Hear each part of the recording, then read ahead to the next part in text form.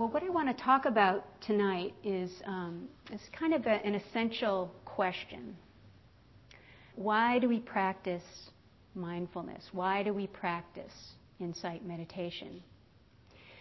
And so before I talk about my thoughts on that subject, I thought I'd open it up to hear from any of you who would like to share. Why do you practice?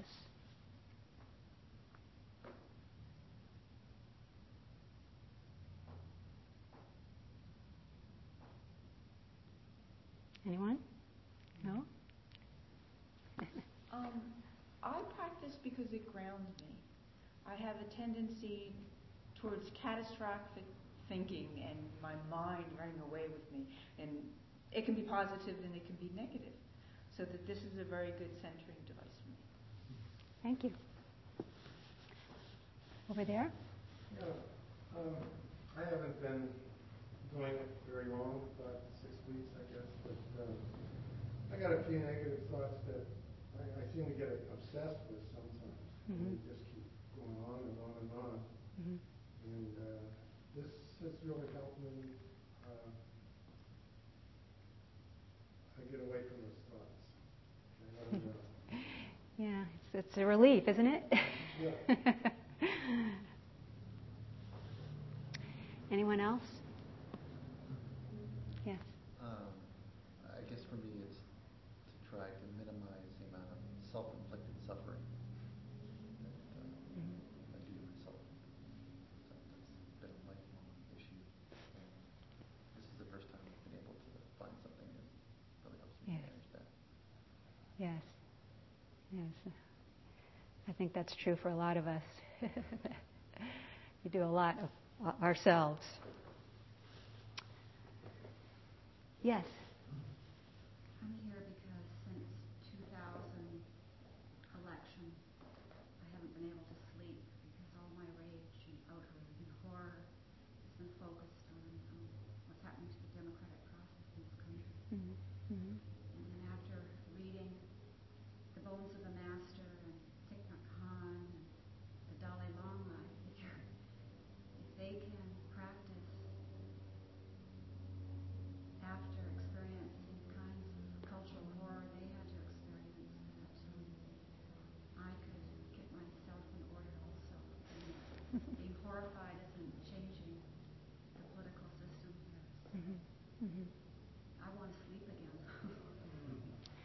Right. Well, there's so many things that we can't really control, and so what we can control is our relationship to them. So I think you've discovered that. Yeah. Anyone else? Yes. Teaches you to pay attention. Pay attention. The number one rule in mindfulness. Mm-hmm. Pay attention.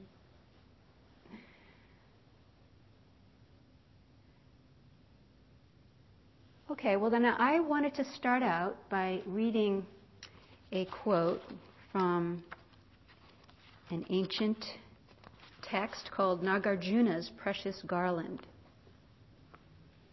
Your life dwells among the causes of death like a lamp standing in a strong breeze.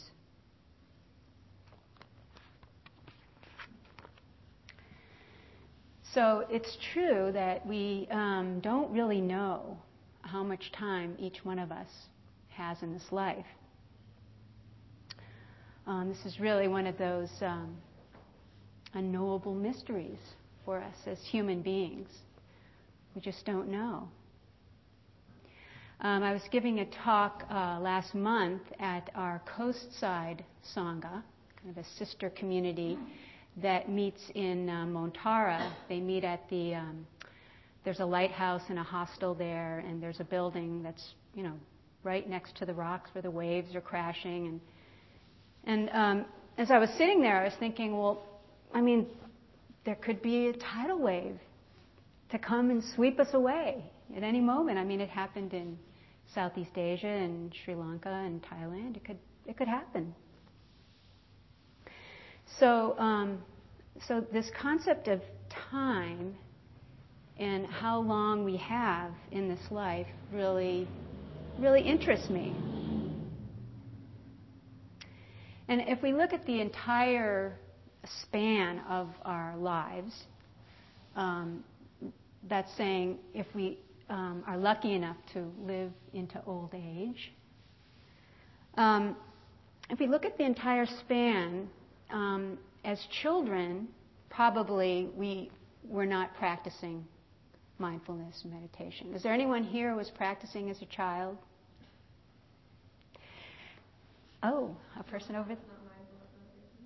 Oh, okay. Well, that's wonderful. It's very rare in our culture, though, for children to practice. And of course, in Asia, there are young boys and girls who enter the monasteries and the convents and begin to practice. But in our culture, I think it's extremely rare to find children who really practice consistently. And then young adults typically are just filled with busyness and filled with lots of energy and making all these decisions about, where to go to school or what relationships to have or what careers to have. And there's all this busyness. And or maybe they have young families with young children. That's kind of a 24-hour job. It's very hard to find time then to really have a serious practice. And I'm not saying it's impossible. I see there's some young people here tonight, and I think that's wonderful. But again, it's kind of rare that as a young adult that you would really cultivate a serious practice with all that other stuff going on. And then when we're quite elderly, we may not have the focus and the concentration to practice, or we may be ill a lot. And this is what happens in old age. So looking at the entire span of a human life, there really is a relatively short window of time where we have to really engage in a serious practice. And also, to my mind, this human birth that we have is something that's very special. There's a Buddhist tale an old Buddhist tale that says that the chances of your having a human birth are the same as the chances of there's a great turtle swimming through the oceans of the world. And that great turtle, big turtle, decides to surface to get a breath of air. So he comes up somewhere out there in the ocean. And right at the spot where he comes up, there's a log, big log floating with a hole in the log. And as he comes up, his head happens to go right up through that hole, fits through that hole, he gets his breath of air. And the tale says, the chances of your having a human birth are the same as the chances of that happening with the turtle. So here we are. We have this, to my mind, an incredibly special gift. I mean, we're walking and talking, thinking creatures. We have the capacity to love and to hate and to give, to take, and to practice. And as far as I know, we're the only creatures on the earth who can sit in meditation, who can watch their own minds at work, destructively and otherwise, and who can consciously cultivate loving kindness and compassion. So here we are. We have this gift. How do we choose to spend our lives as human beings? And I think we really do have a choice. I mean, we wouldn't be here tonight if we believed that everything about our lives was predetermined, that we were just cogs in some great cosmic wheel. As human beings, we really do make choices, and we create intentions for ourselves. This is very special. The key is, are we making our choices in life consciously? Are we awake to those choices? Are we paying attention to, as you said, paying attention to our actions and to the consequences that come from our actions? So how do we choose to spend our time here? And of course, our culture presents some special challenges to us, really. I mean, let's face it, there's an endless variety of amusing and entertaining things that we can lose ourselves in from day to day. I mean, in the morning there are lattes and espressos and delicious pastries, whatever it is that you are into, endless possibilities for shopping and acquiring more beautiful things. I mean, we're all people of means relatively in the world. There are massage therapists on almost every corner, almost as many as Starbucks. There's every kind of ethnic food to kind of titillate our taste buds. There's pills we can take to enhance our sex lives, and the list goes on and on. This is an amazing place. And in California, we don't really even have to contend with any much bad weather, really. I mean, I hear people complain if it rains too much or the temperature dips below 50, but really, I mean, I grew up on the East Coast and I know what weather is.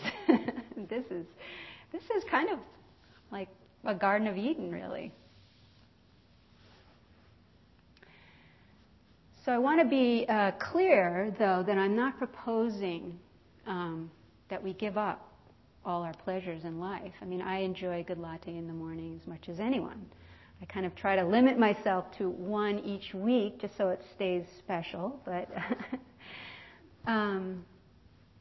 it really is our choice. I mean, do we want to spend all our precious time here in this life pursuing one sensual pleasure after another, one fleeting pleasure after another?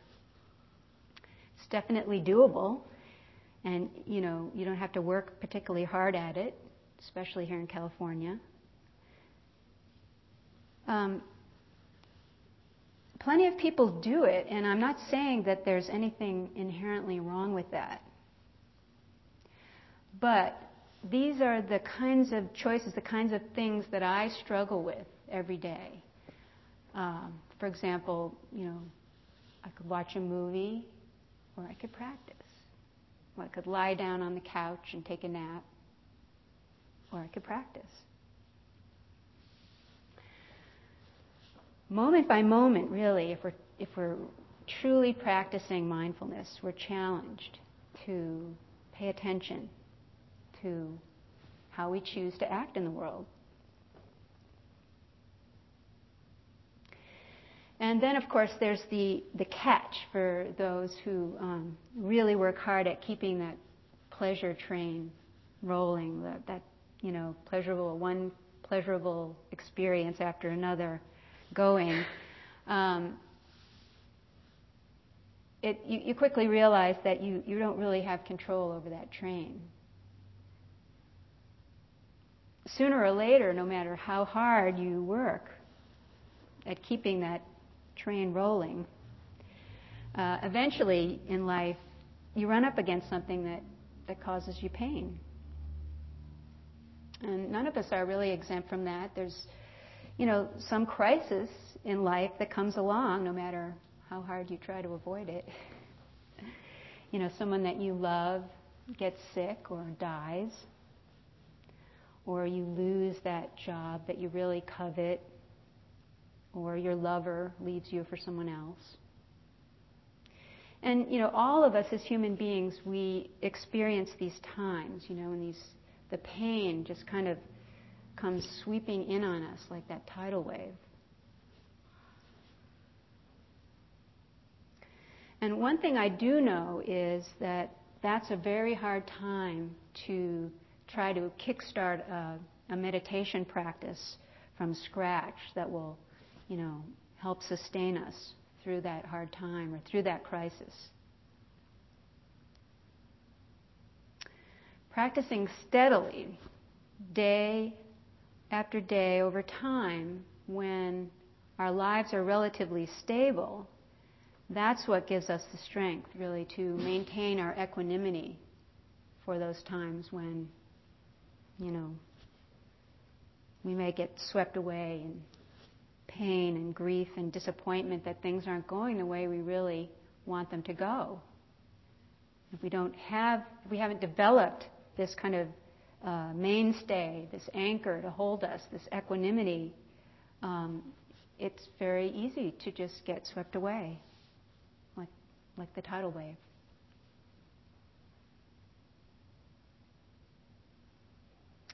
So, for newcomers to the practice, I just want to give you a lot of encouragement to keep going. And it is called a practice for a reason. I mean, you have to practice it. It's kind of like going to the gym. When you first go to the gym, you look around, everybody's all buffed and strong and working out on their apparatus, and you kind of feel like, gee, I don't think I'm good enough for this. But, those people didn't get the way they are just like that. They worked at it. They spent time. They focused. They concentrated over time. So, and as we practice, we really do become like a great tree in life, standing strong no matter what. What failures we have, what sorrows, and what pain.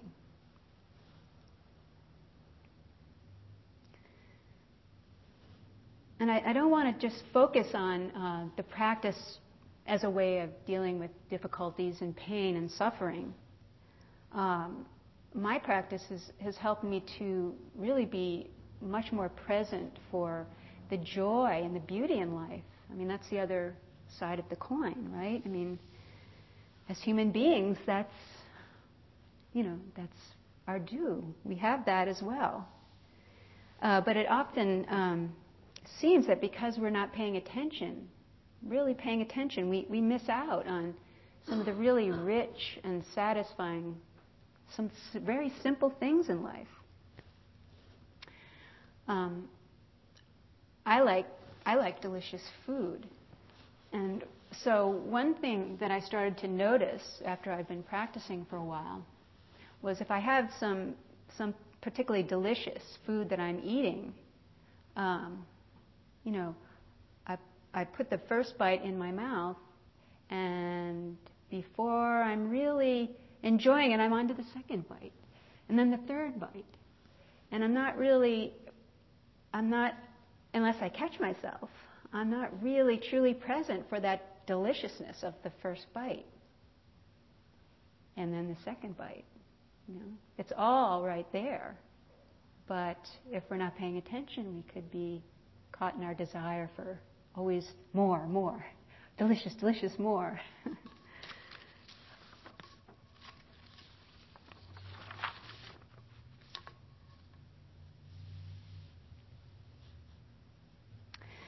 So, again, why do we practice? Practice to wake up. We practice to develop the ability to pay attention to what we're doing with our time and to pay attention to what's really going on around us. And as we do that, we begin to put a deeper consciousness, a deeper awareness at the helm as we steer our way through life.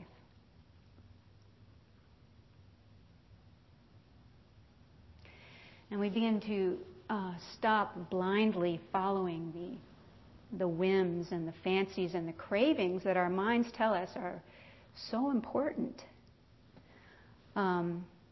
If left to its own devices, the human mind, always looking for pleasure and running away from discomfort and pain and looking out for number one, us, me, can end up really dragging us here and there, and we find ourselves in places and situations where we don't really want to be. I have a friend who she has a weight problem, and her doctors told her that she really has to stay away from rich and starchy foods. But every once in a while, she says she finds herself in front of a plate of just that, and it's like, no, I'm not supposed to be here. My husband has a friend who has some financial difficulties, and he was telling me that his friend all of a sudden found himself writing a check for a new motorcycle. He loves motorcycles. He can't help it. There he was, not supposed to be writing that check, but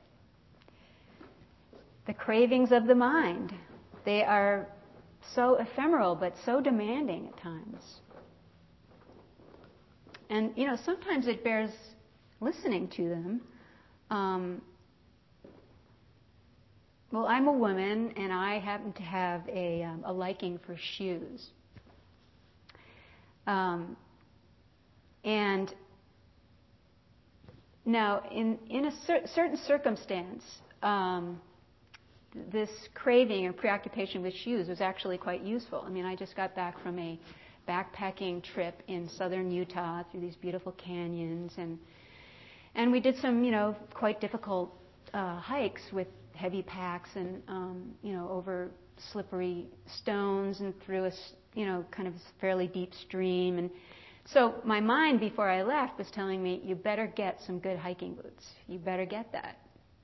And I listened. And it was a good thing I did. I got a good pair of boots, and they really came in handy. But then on the other hand, what I've noticed in the past is that sometimes I'll notice a picture of shoes in a magazine or a newspaper, and my mind would start in, oh, you've got to get that pair of shoes. Look at those. Those are perfect. You've really got to go and get those. What store are they in? You better get going right now and get them. And, as I, got deeper into my practice, I began to notice,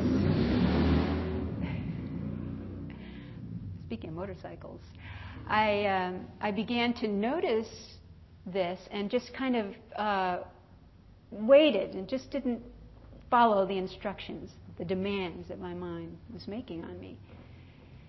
And then the next day, I would kind of think back on that, and I would be like, what was that about? Those shoes are not that important. I don't need those shoes.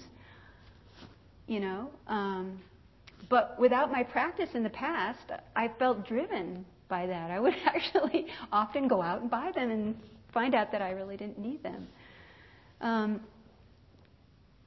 So the practice for me has given me, a lot of freedom from those kinds of insistent demands of the mind that really put us in situations that we don't really need to be in, don't want to be in, and shouldn't be in for our own health and welfare. And we really do begin to be able to choose what our actions will be moment to moment.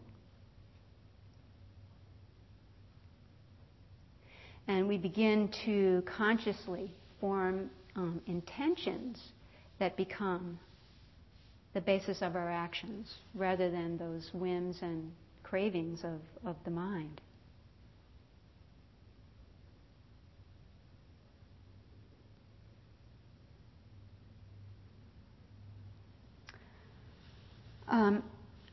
I want to end my talk with a short passage from one of the Dalai Lama's books.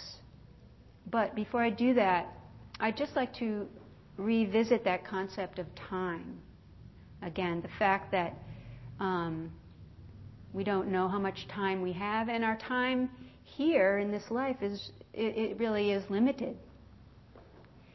And of course, I'm talking about death. And the topic of death in our culture is really a hard one. People don't like to think about it. People don't want to acknowledge it. I heard a Tibetan Rinpoche several years ago who was giving a talk on death and dying. And he actually was touring our country, giving these talks. And he said that often he would be there in a room full of people, and he would often start his talks by asking, is anyone in this room going to die? And, people would kind of start looking around like, yeah, maybe him or her, but not me. Nobody really seemed to grasp or want to pay attention to the fact that that really we are mortal beings. And one of the fortunate things to come out of the very unfortunate Schiavo case is that it really did jog people's awareness of the fact that we are mortal beings. I noticed this article. I just want to read a little bit from this article from the Chronicle last week. The title is, "It's a Tough Job Persuading People to Talk About Death." And the subtitle is, "Battles over Schiavo have helped open up a formerly taboo subject," some experts say. And the article goes on to say, Joe Stinson happily sensed a slight shift in American culture as he watched more than 200 people, most of them perfectly healthy, stop by his Colma funeral home over the past few weeks to talk about that most un-American of topics, death. They might as well put the dentists and the funeral directors in the same parking lot because nobody wants to go see them. Stinson said. Stinson is CEO of Colma Cremation Funeral Services and former host of a radio talk show about death issues. The Florida woman's highly politicized, emotionally wrenching death last week continues to reverberate among those in the end-of-life business. Watching the Schiavo family's public ordeal has encouraged Americans to discuss the indiscussable before it's too late. That conversation, both private and cultural, is long overdue and ultimately healthy. Many hope that the woman's story would prod people to think deeper about their own mortality. I can't help thinking that all this sudden interest in advanced directives has similar undertones to the problem of death denial itself. That is, both are about our obsession with control, behind which is great fear, said Linda Blockman, founder of the Mothers Living Stories Project in Berkeley. The group helps terminally ill women to record their life stories to share. Fact is, none of us really have control when we die, Blockman said. The task is to face the inevitability of suffering and death in life, have conversations about living and dying throughout life, and then to let go and live more fully because our time here is limited. So that's a wonderful thing. And of course, as mindfulness practitioners, probably we're already pretty aware of that. It's nice to see that some people are starting to catch on. And so I hope that that you won't see my bringing this up and talking about this as a morbid preoccupation, but rather as a way of dealing with what is. I mean, this is our practice, our mindfulness practice, dealing with what is, the way things are. And the way things are is that we're only here for a relatively short time. We don't know how long. And so I guess my point is, so little time, so much to practice.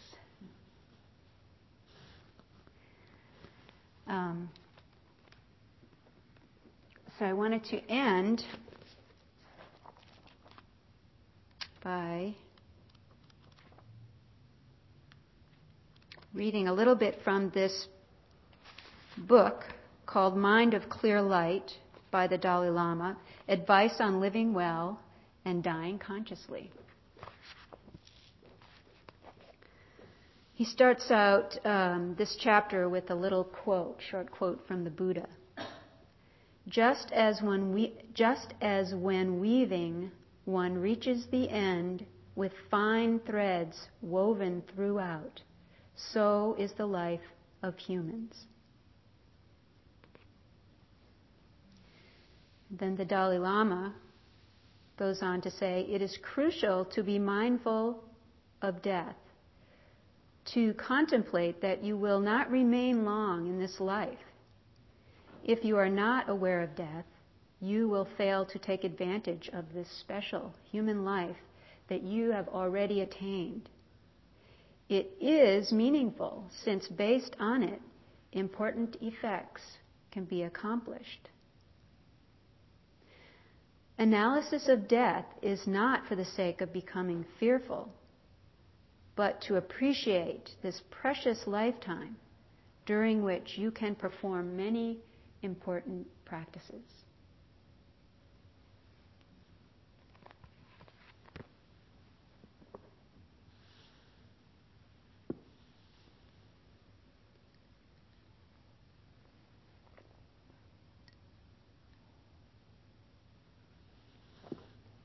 So I'm interested to hear from you all, kind of what you think. I mean,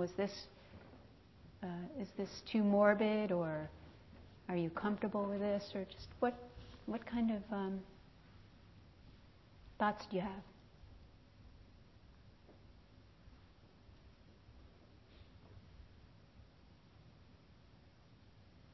Yes, Well, sure. I think that you can't really have a full awareness of life unless you're aware of its finite nature. And I don't know if it's very unusual, but I often think in terms of, I almost see as a visual span, almost like it's this hourglass that's, I don't see it as an hourglass, it's more of a bar graph, but it's about halfway gone for me, and that's in the best case, because it could be that tonight on the way home something will happen. Mm-hmm. This will be my last. Mm-hmm. And I think that having that awareness makes the awareness of being alive and the experience of being alive almost come alive in a way, and it feels more lively to have that awareness of it's special and it's going. At the same time, I have a sense of an eternal aspect to things that I think is absolutely as true to me. Mm-hmm. And it borders, it's sort of kind of an intellectual understanding, because I've been doing lots of reading physics and other things, and there's some interesting thoughts about time these days. But that goes back to why practice, because I think in the end I want to turn it from being a sort of an intellectual belief more and more into an experience. It's almost an experiment to confirm the hypothesis. And so that's what this practice is about for me. Mm-hmm. Thank you. Yeah, that's one thing that the Tibetan Rinpoche was saying, essentially, that you don't really, in his mind, you don't really begin to live until you accept and know death. That you don't really begin to live, truly. And I can see that. I mean, I am just so much more aware through this practice and through the acceptance of what is. I'm just so much, I pay attention now. It's really, whereas before I can see that I was really kind of lost in my stories and my fears and my critiquing of everything, and I missed so much. So I'm very grateful for this practice. Does anyone else want to share? Yes. Go ahead, and then we'll. I do think pretty regularly about death, and do realize that at some point that will happen to me. But during my sitting, sometimes I try to practice thinking that maybe that next breath might be my last breath, and it just doesn't feel real. It's just very difficult to convince myself that might actually be true, even though it could be. And I wonder whether you might have some thoughts about ways to improve that level of connection with one's own impermanence. Well, I actually, I think you should continue to practice that. And I actually, I do practice with the idea that death is imminent, and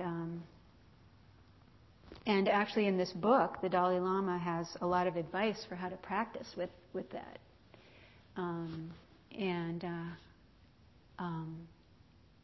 He actually encourages you to, as you practice, to wish for a death with no suffering, so that you can actually be present for your death. And then he actually, describes all the steps, and I mean it's a very Tibetan thing, and I don't believe in it, but I mean it could be true. I mean I don't really know. None of us really know, but there are ways of practicing with it, and so if you're interested, you might pick up this book. And there is actually a practice in our tradition, the Vipassana tradition, where monks and serious practitioners will actually have a picture of a corpse, and will sit with that. And actually, if you have access to a real corpse, they're interested in sitting with it. The reality of it, brings it home. So yeah, there are definitely ways to practice, and I encourage you to continue. Yes.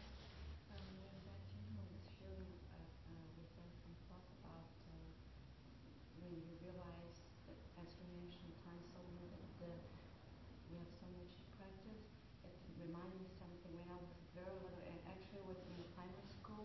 One of my teacher mentioned some, because we are so naughty when we were little, so remind us we should appreciate our time. He mentioned when the time when we were born, actually we were walking toward the death. Every day we have less a day in life. So that makes us, we have to be more diligent.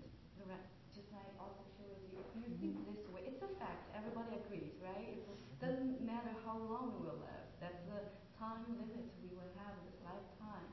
So each day, if we would remind us, be aware, we always would think, appreciate every day even more. And I think that's the way maybe will help us to practice. Definitely. When he was mentioned that, I feel so appreciative, so grateful for, because we are living and during moments, each moment, imagine the last breath, maybe last day, we never know. But if we would appreciate that much, make this moment, this life, this day, this evening, even more special. Thank you. Thank you. Yes. A couple of years ago, I was in this meditation practice group, and the woman leading it was ordained for the Order of Interbeing, which is Thich Nhat Hanh's group. And he has many, many books that he's written. I can't remember the name of it, unfortunately, but she was working on one of them, and he has tons of exercises like this. And the woman was leading us through an exercise of imagine, the person that made you suffer, which I found fun. And some of them are related to me. So I was really anxious to do this exercise. And we were lying on our backs, and she would them as a course and all the stages of deterioration, and then she also had us do an exercise where we pictured ourselves in different stages of deterioration or decomposition. And I got to tell you, it was the most liberating, exhilarating exercise I think I've ever experienced. Mm-hmm. So I'm totally for this meditation on death, and I'm full of gratitude that I am, because like you said, most Americans don't hear it, they don't want to talk about it, they don't want anything to do with it. And then when it comes, it's like a horrible thing, it's a big surprise, and their whole life is affected because, just like you said, it's a paradox. When you really meditate on the death, your life becomes more meaningful. So I'm definitely going to try to do more of it. Thank you. Yeah, and there's no better way of cultivating compassion for someone that you are not particularly fond of than by imagining them as in their death. And all of a sudden, it's kind of like all those trivial things that you have going on between you and that person, really trivial. I mean, when it comes right down to it, they kind of fall away. You begin to really see the person clearly as another being,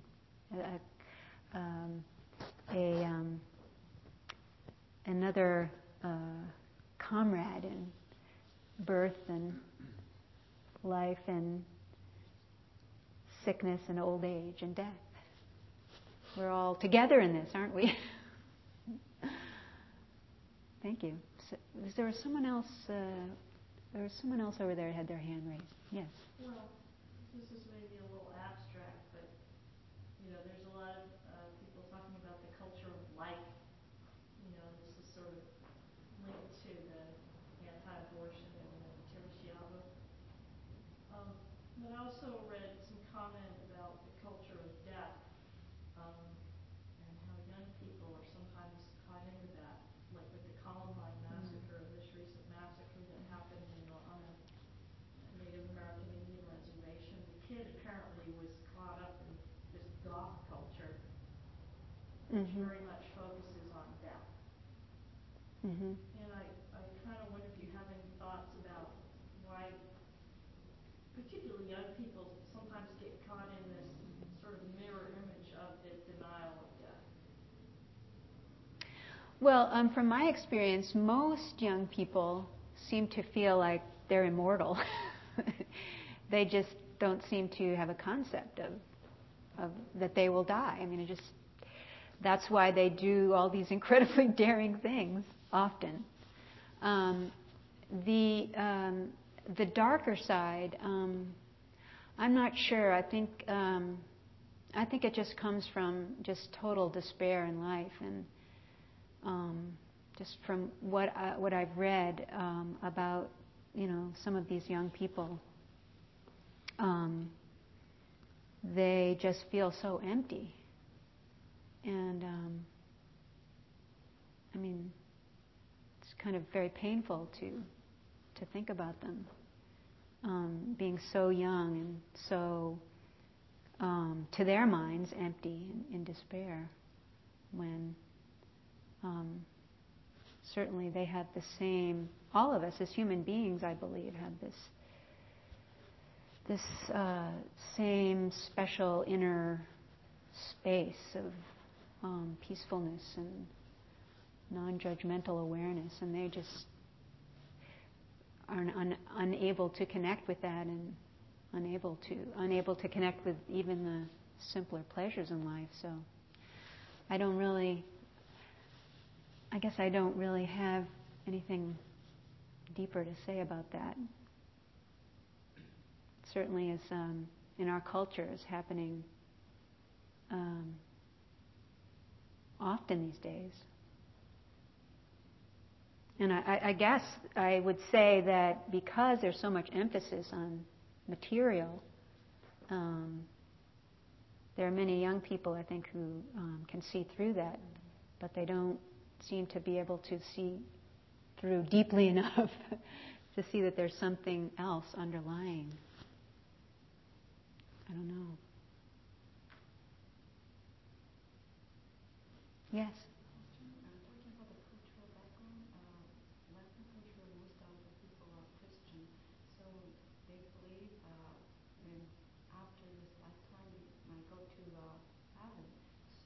sometimes I wonder, even in other culture, death might be not a bad thing or to avoid, or maybe should celebrate because you might go to better place. But I wonder why people are so afraid of talking about that. Yeah, I know. It's very. It has been very sanitized in our culture, and as the article said, taboo topic. Yes. Yeah, I am currently reading Gil's book, the issue at hand. Mm-hmm. And I also got another book out of the library just the other day called Being Nobody, Going No Place. And this, he generally follows along with the same kind of thought that's in Gil's book, but he gets pretty graphic about things. And it's almost terrifying in a way. I mean, it seems like this process, this practice, what we're doing is accelerating our own death. I mean, it's like having a premature death, like we're dying before we die in the world as we know it. It's kind of like that I am, as I practice, I'm accelerating my own death, or at least life as I've known it. Mm-hmm. Okay? Mm-hmm. So it's kind of terrifying. Right. And what I kind of wondered is I wonder if anybody ever felt kind of terrified a little bit about it. Sure. I mean, it's very profound. Mm-hmm. It's extremely profound. Mm-hmm. I mean, the thoughts that I'm reading. And, I'm practicing and I'm learning to concentrate. And I just wonder if I'm going to continue on this track. I mean, Mm-hmm. so far, it's fine. But I just wonder if I'm going to reach some point where I actually get terrified. Mm-hmm. I don't know. Mm-hmm. I just wondered if other people experience anything like that. Especially people that have been doing this for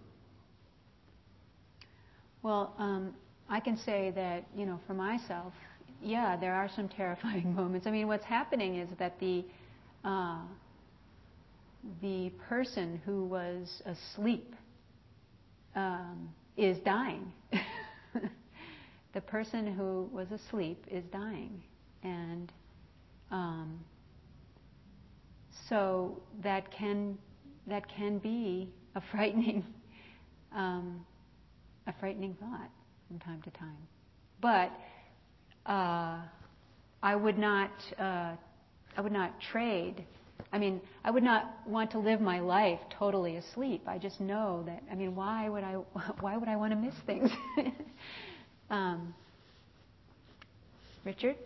I would also speculate that if I were to finally attain liberation, it would be a completely fearless state in the face of anything you could imagine happening.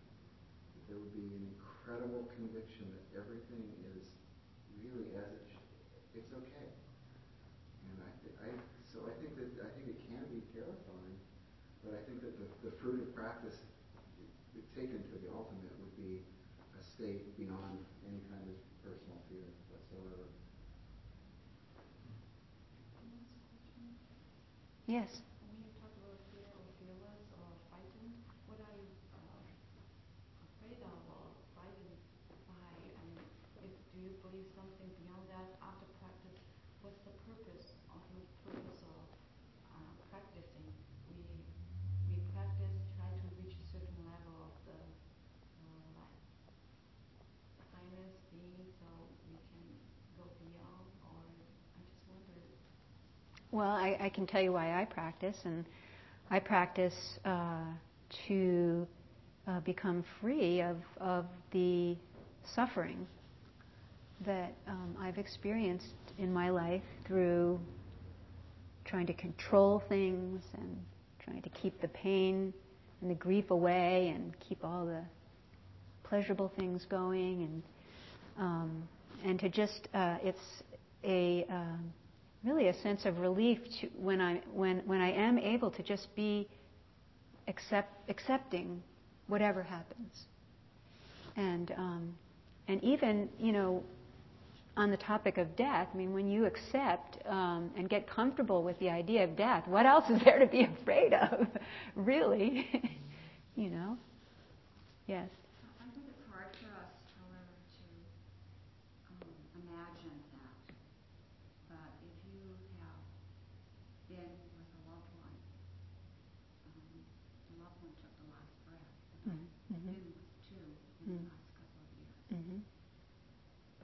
reality of death is very present. And I think for myself that if I were not trying to practice, that I could not have been compassionately there for people who needed me to be there. And in an extraordinary way, I feel that their death has been a gift to me, and a message to me to continue to be present so that I can be compassionate rather than fearful, and not be there for them, because oftentimes when people are dying or facing an untimely death, one of my friends was even a Buddha. I'm Buddha. She had very Buddha qualities. That people didn't want to talk to her about her feelings, and to be compassionately there in the way that the Buddha teaches us means to be there to listen to a loved one talk about her impending death and not be frightened. So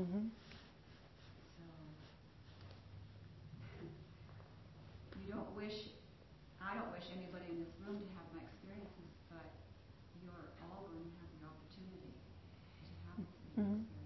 To be there for a loved one is, I think, a part of the practice and enriches the practice.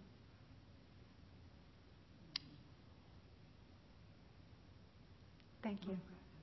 Thank you. So, yes. I mean, this practice, it's almost like we can carry this out to the nth degree. It's like saying we don't really exist. I mean, it's like we're not our body, we're not our pain. We're separating ourselves from the mind. It's like we don't really exist, at least physically. So it's well, let's say, if nothing else, very mysterious. It is very mysterious, and you want to be careful not to churn it over and over in your mind too much, because the mind kind of has its own slant on things. But to just keep sitting and being present, and not getting too caught up in your thoughts about it, and just kind of let things unfold and get carried along and see what happens. So why don't we just take a few minutes and just sit and just kind of reflect on our special gift here as human beings in this life.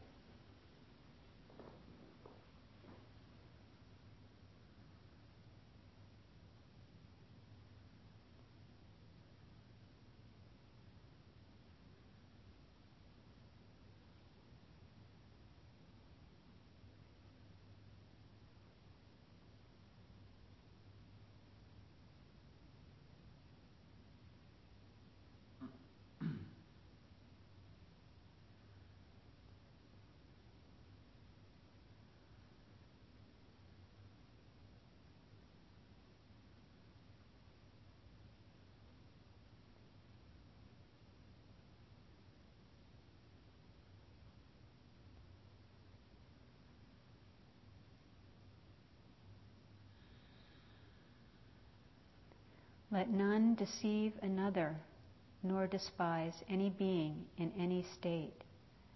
Let none, through anger or ill will, wish harm upon another.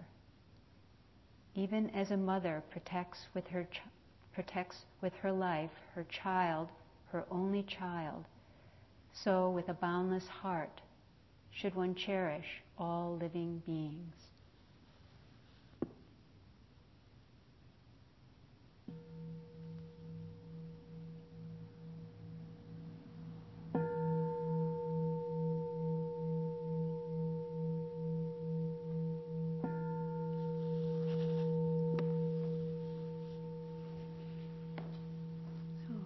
Thank you all.